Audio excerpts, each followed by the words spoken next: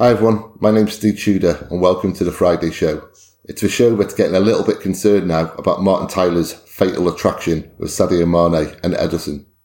On today's show we have a very special guest. He's someone who's promoted the cause of Manchester City better than just about anyone else we can think of down the years, putting our side across and consistently doing us proud. In 1988 he started up King of the Kippax, a fanzine that has defied the internet age and it's still going strong today. He is, of course, Mr. Dave Wallace. How's things, Dave? Are you well? I'm very well, thank you, especially after last night.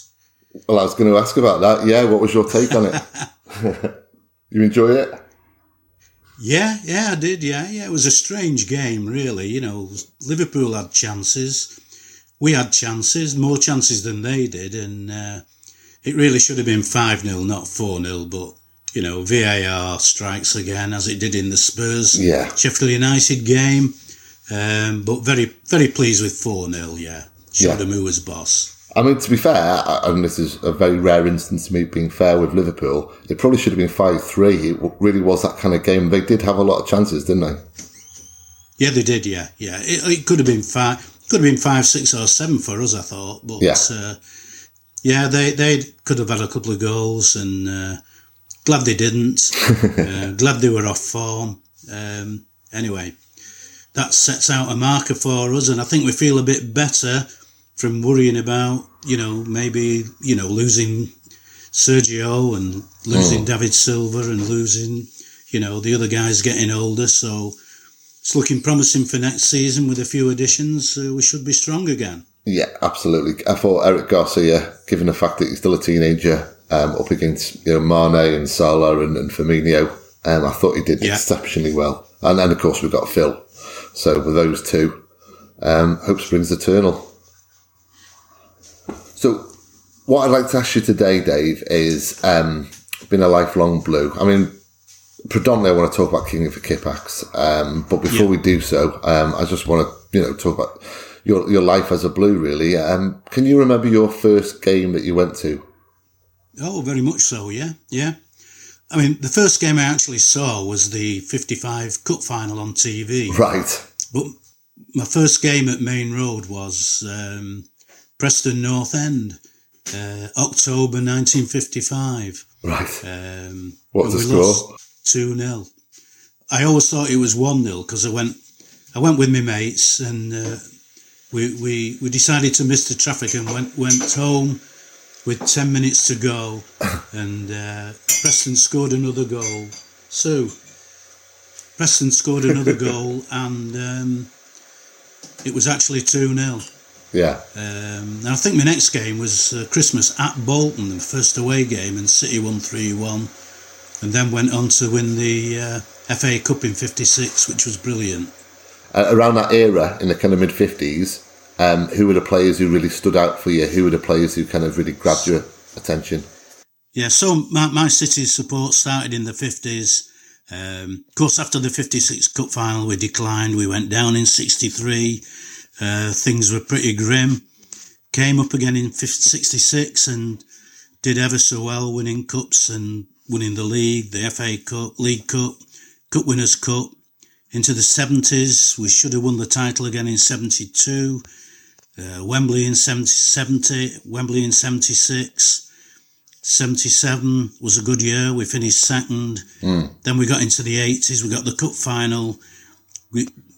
Swales brought Alisson back, and we spent a load of money, and we went into decline again, which we never really recovered from for a long, long time. Yeah. Then in the 90s, there were pretty poor times, but we had just had to hang on for the Sheikh to come in. We got up in 99.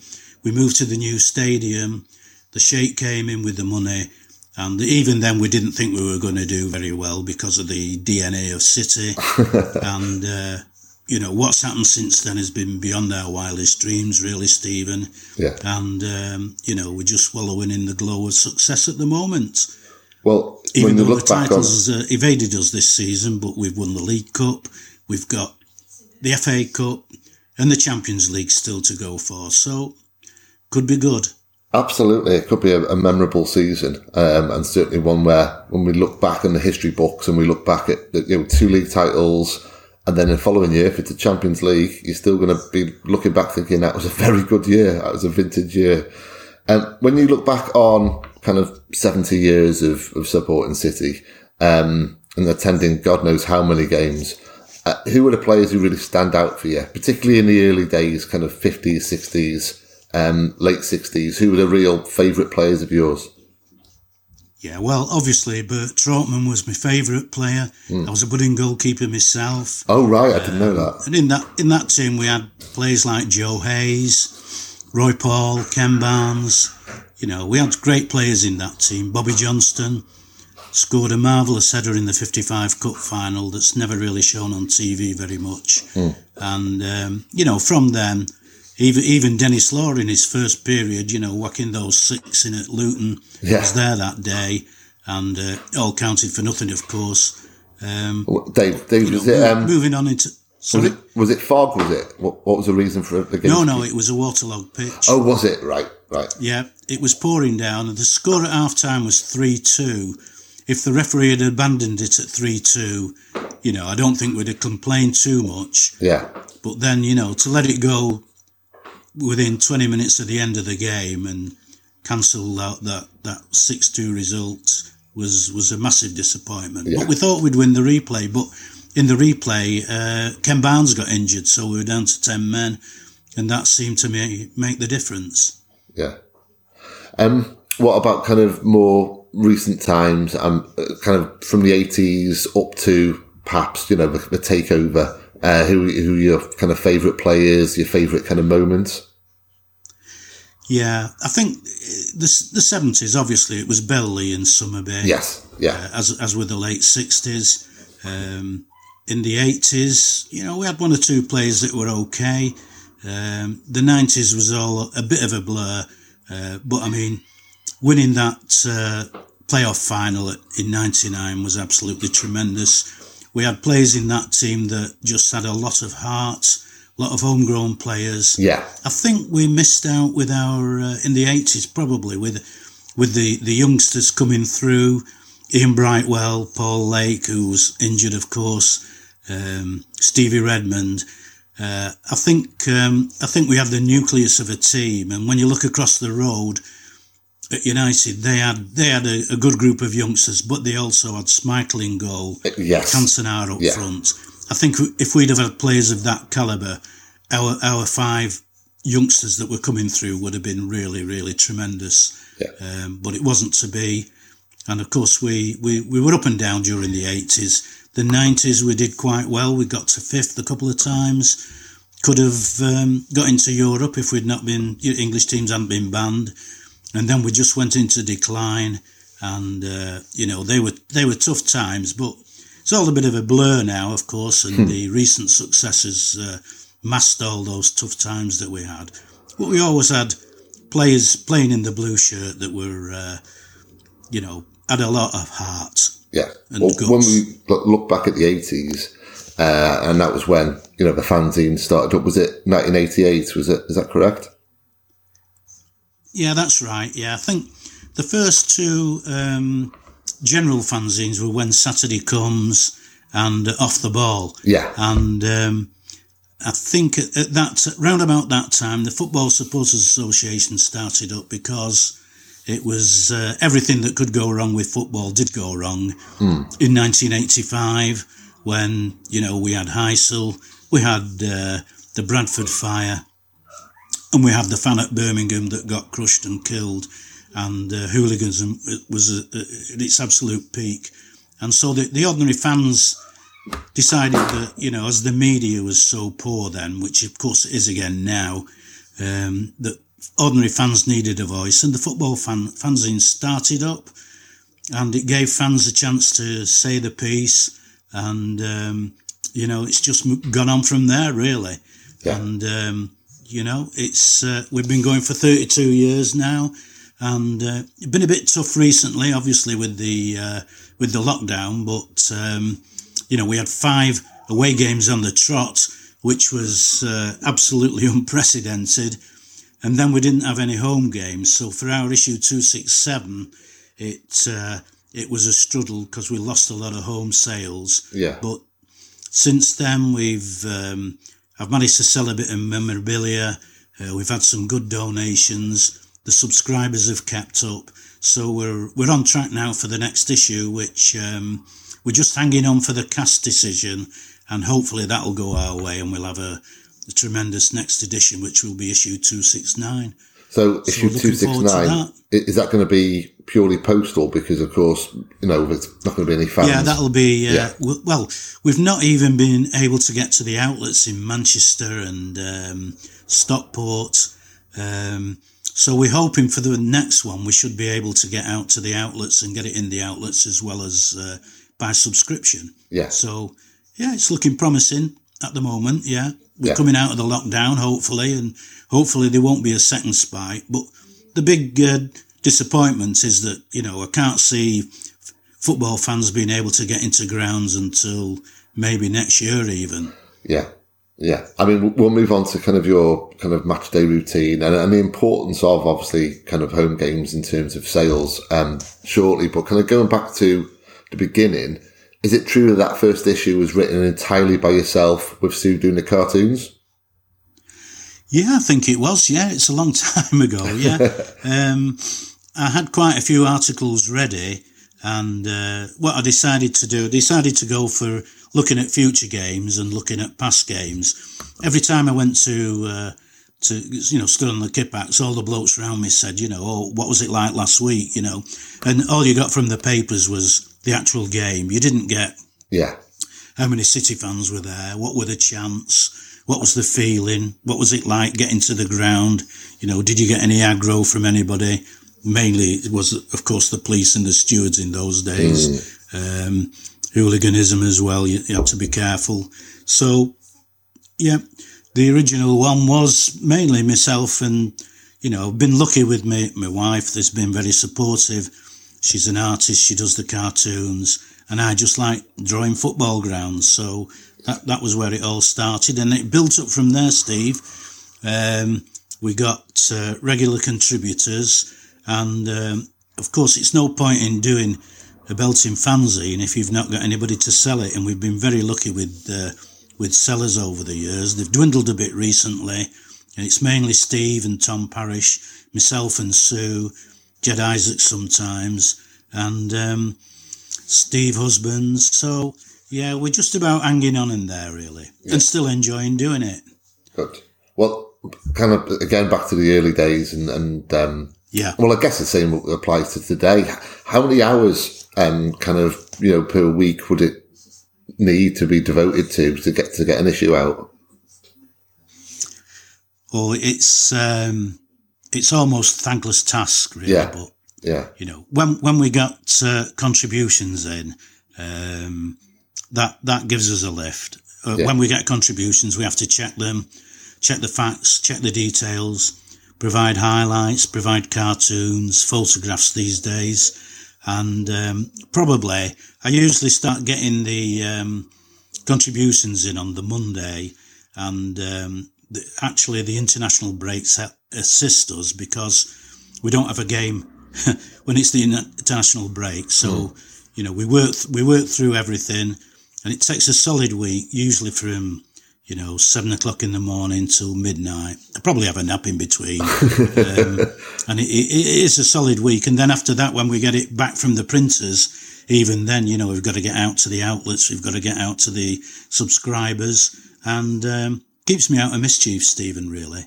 Well, when you look back on your 32 years, has there been times where it's lost money? Has there been times where you've had to subsidise it yourself?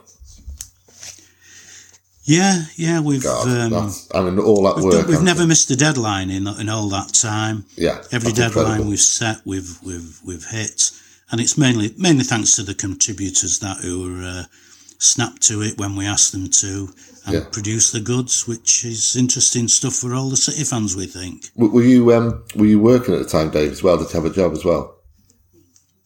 Sorry? When you look back, kind of, in the early days, were you working? Did you have a job at the time? Oh, yeah. I had quite an intense job. How did you find the time? AMEC projects at the time. Right. And I was travelling abroad and, visiting companies.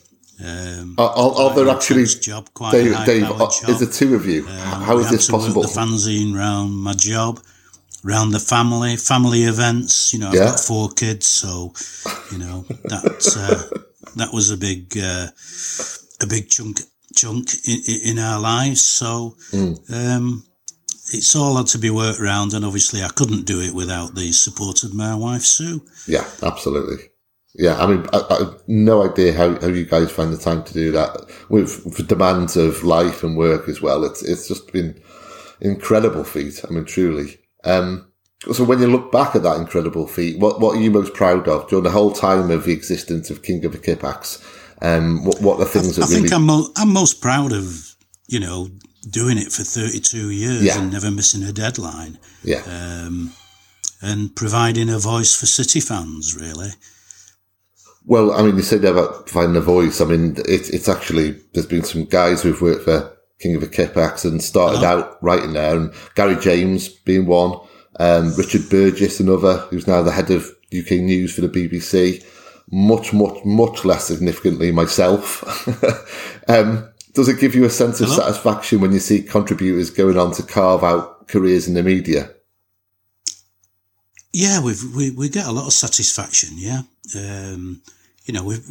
Certain people, we've always tried to encourage people, younger people, to write for us, mainly match reports they start off with. A lot of the contributors have gone on to do their own websites. Emily Brobin's doing very well in the media now.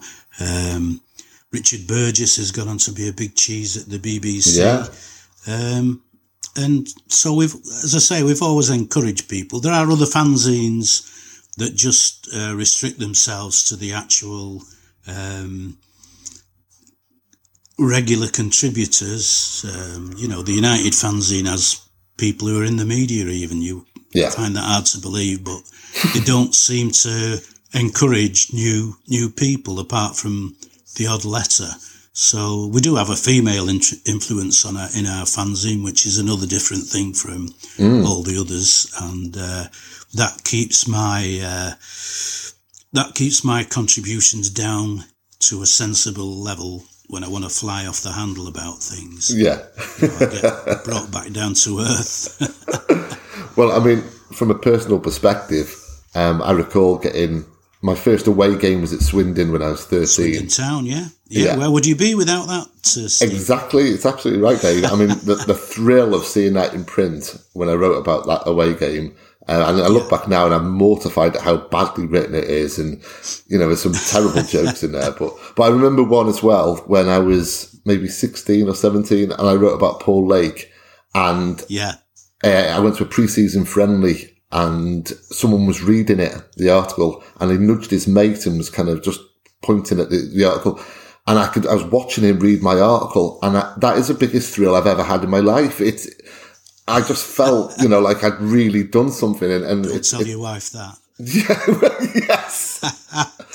Until that point, that was the biggest thrill of my life. You give a platform to so many people, who either just write for, pure fun, or to go on and kind of write for a living. And it's an incredible achievement. It's an incredible body of work. It's one thing that fascinates me. How has the relationship between the fanzine and club changed over the years? What was it like when you first started out? Well, obviously when we first started out, it was a bit of a swales out situation, wasn't it? And, so the club didn't really like us too much, but we were able to sell outside Main Road. It's often a problem at away games. They stop us selling. Even now, places like Southampton don't like us selling, and we have to duck and dive a bit, but we usually get round it. So the club weren't too happy. We didn't have too bad a relationship with them, really. But obviously it got very toxic when it was, we were into the swales out, Franny Lee in situation.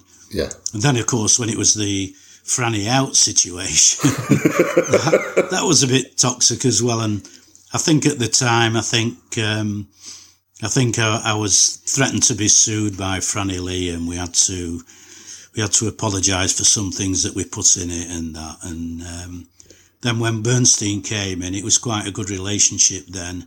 And, we've been okay really since the Sheikh came in. The club have been okay with us. They allow us to sell inside the ground, which a lot of clubs don't. Yeah. Fanzine sellers inside the ground to sell their fanzines.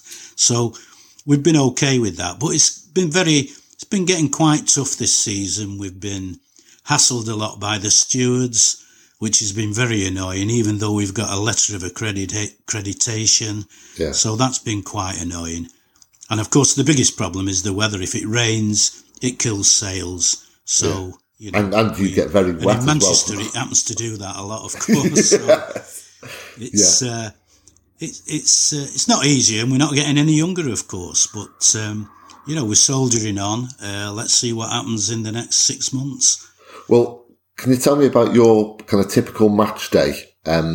You mentioned the sellers that you have, a kind of handful of sellers that you have, and do you all kind of meet up beforehand, kind of divvy up how many copies you get, and then go out and do you all have your own patches around the ground?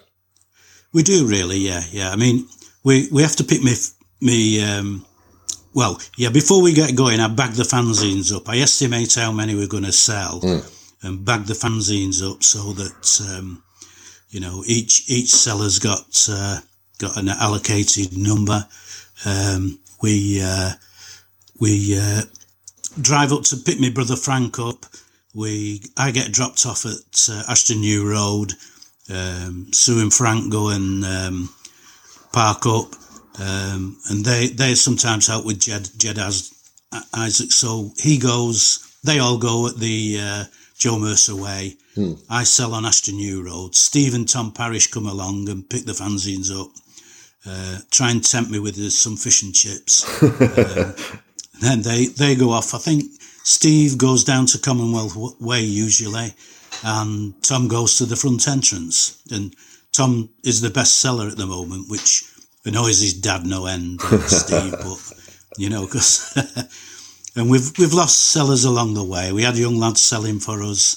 They did quite well, but we're down to the bare bones now. Steve Husbands comes up sometimes, and he sells at near the Mercedes garage. So we've got a full contingent. And then at the end of the game, we've been moved now we were where the 9320 club was. So Sue and I and Tom and Steve have been moved now to the other side of the ground, which means that at the end of the game, we've got further to walk back to our spot at Commonwealth Way. So I do find it a bit embarrassing that every game we have to annoy people by going out early. Yeah. But obviously, when it's a tight game, we usually stay till the end and just risk selling a few less. So that's basically that just crossed my mind when you said about the 9320 club. Can you remember what you did during the QPR game? I'm guessing you didn't really. Did you stay right to the end, or was it a case of of course I did. Yeah. And did you manage to sell any copies afterwards, or were you just kind of too caught up in the celebrations? In situations like that, we wouldn't go out early and sell. Yes. That QPR game, I couldn't believe it really. I just couldn't believe that we were 2-1 down. But I thought we had enough time at 2-1 down to pull it back. But and I've watched it half a dozen times in this lockdown, and you still can't see how we're going to do it. Yeah. And I do believe that Vinny Company said to friends of ours that they didn't think they were going to do it either. Yeah. But, we did do it, and it was a fantastic occasion. I thought after we scored the winner, I thought, just hang on now, City. It'll be typical City to let them go down and get an equaliser.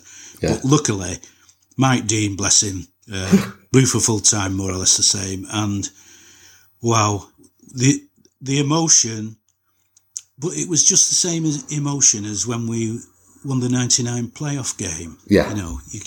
You can't top those types of emotions. But what a tremendous day that was. And since then we've gone on and won it another 2 or 3 times. So, what a wonderful start that was. You mentioned earlier Franny Lee and him threatening to sue you. Prior to that, when Franny kind of took control of the club, he brought a fan on the board in, and that was a big part of his kind of, sales pitch, as it were, to get the gig. And you were that fan on the board. What was that experience like?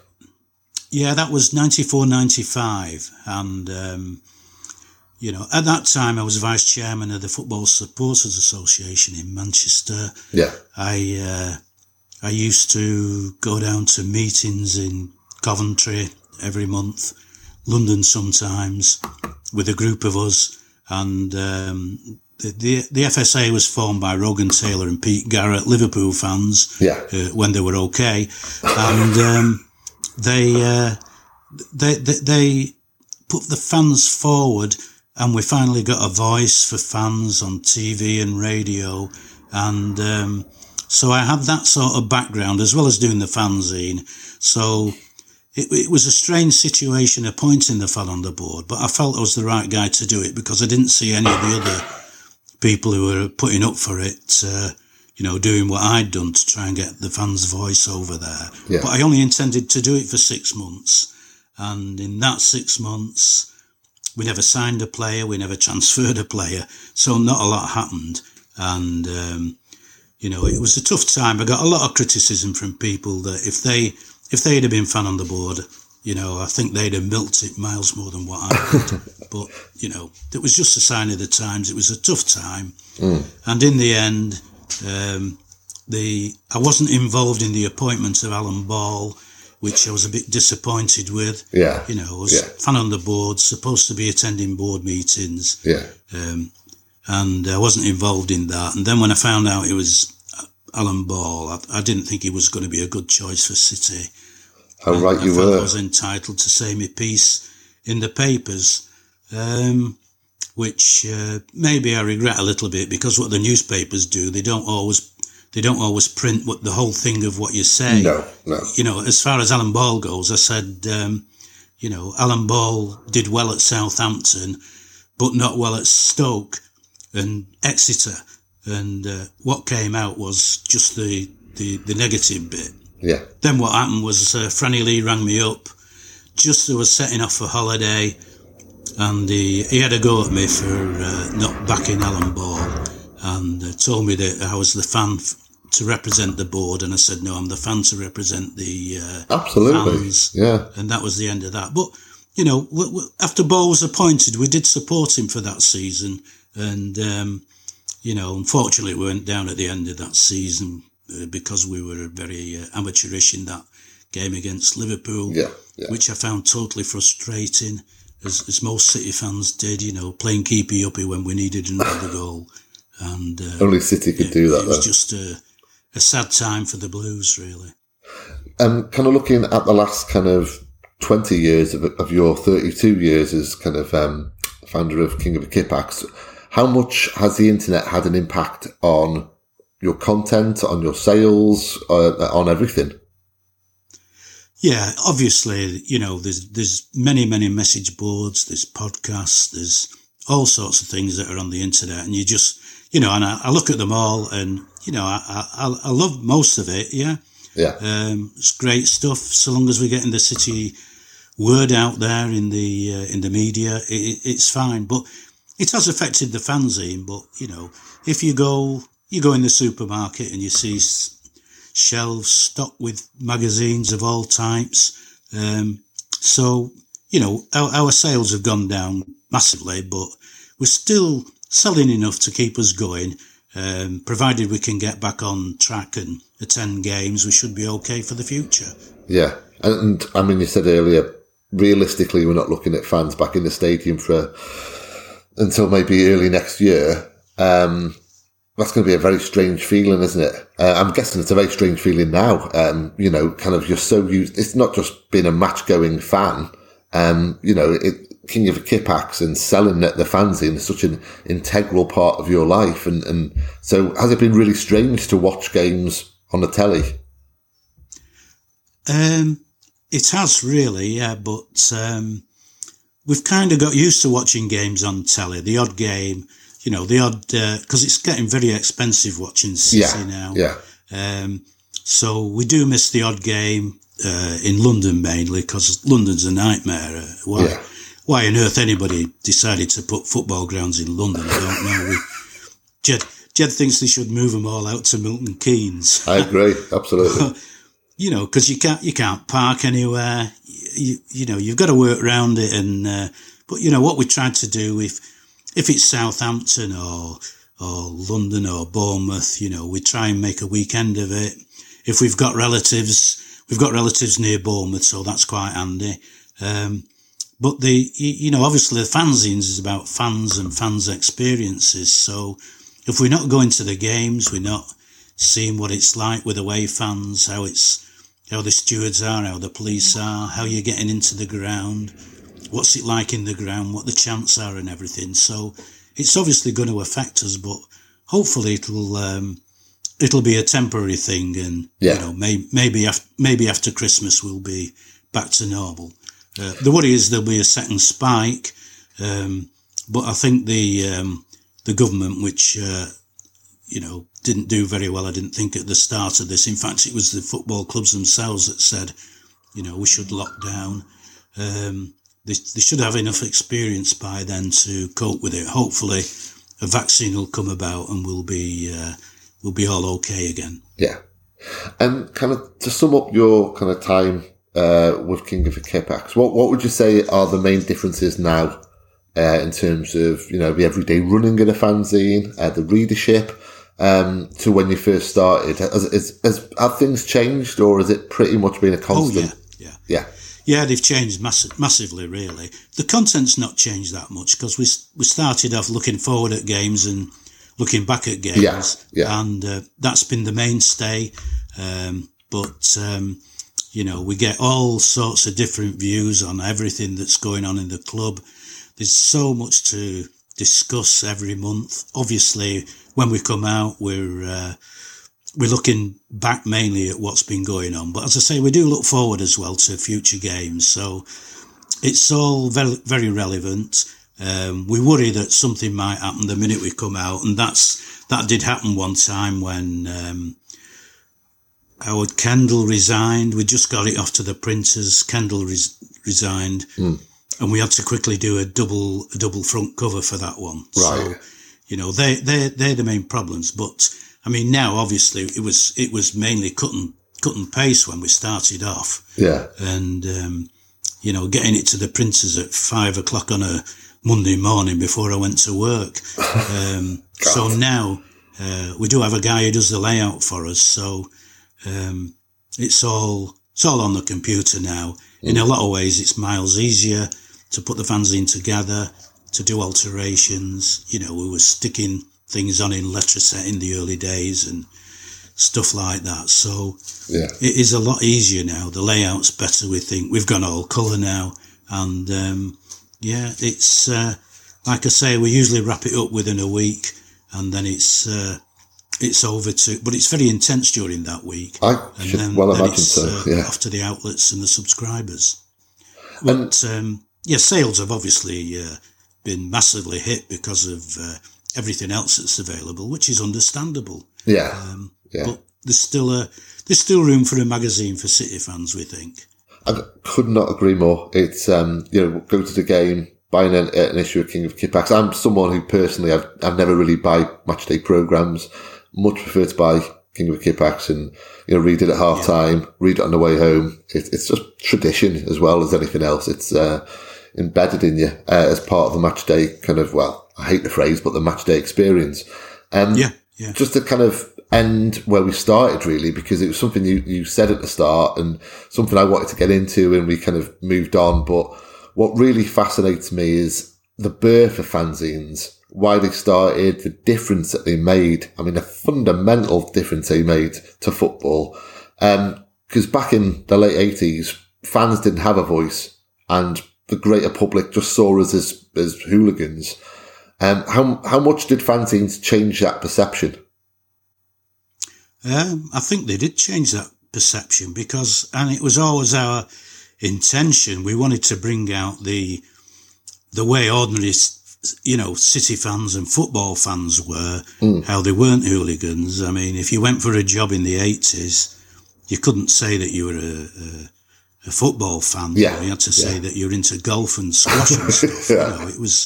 It was very frowned upon, because everybody was branded as a blooming hooligan. So that was the main change. And I know the Leeds fans, they linked arms outside the ground in the late 80s against the BNP, and I remember the guy saying, he says, everybody thought we were brave, he says, but we were absolutely, worried sick. Yeah. But, it was things like that have been a good thing. And giving fans a voice has been a great thing. And of course, we've moved on from, not only have we got fanzines, but we've got podcasts like yourself. We've got all the internet, and it's a massive industry. I remember when I was at school, and I wrote about a trip that I had to West Ham, which City lost 4-1, of course, in about 59. And I wrote about it in English, and the teacher said to all the class, he said, some boys wrote about total trivia, and I knew he meant me. But I found it a bit ironic that, later on, that became the nation's obsession, didn't it? Hooliganism, and then the change, the humour coming out with fanzines, the bananas absolutely that came out, fancy dress, showed a completely different side of football fans, and I think that's something we should all be proud of, as City fans particularly. Well, that's a lovely way to end it, and it's been an absolute pleasure talking to you today, Dave. You're a gentleman, you're a scholar, you're a blue, and you've done us proud. So thank you very much for giving me your time today. Thanks very much, Stephen. I've enjoyed it. And thank you very much to everyone who's listened in. I hope you enjoyed it too. And look out for all the other podcasts on the platform. But as always, in the meantime, forever up the blues.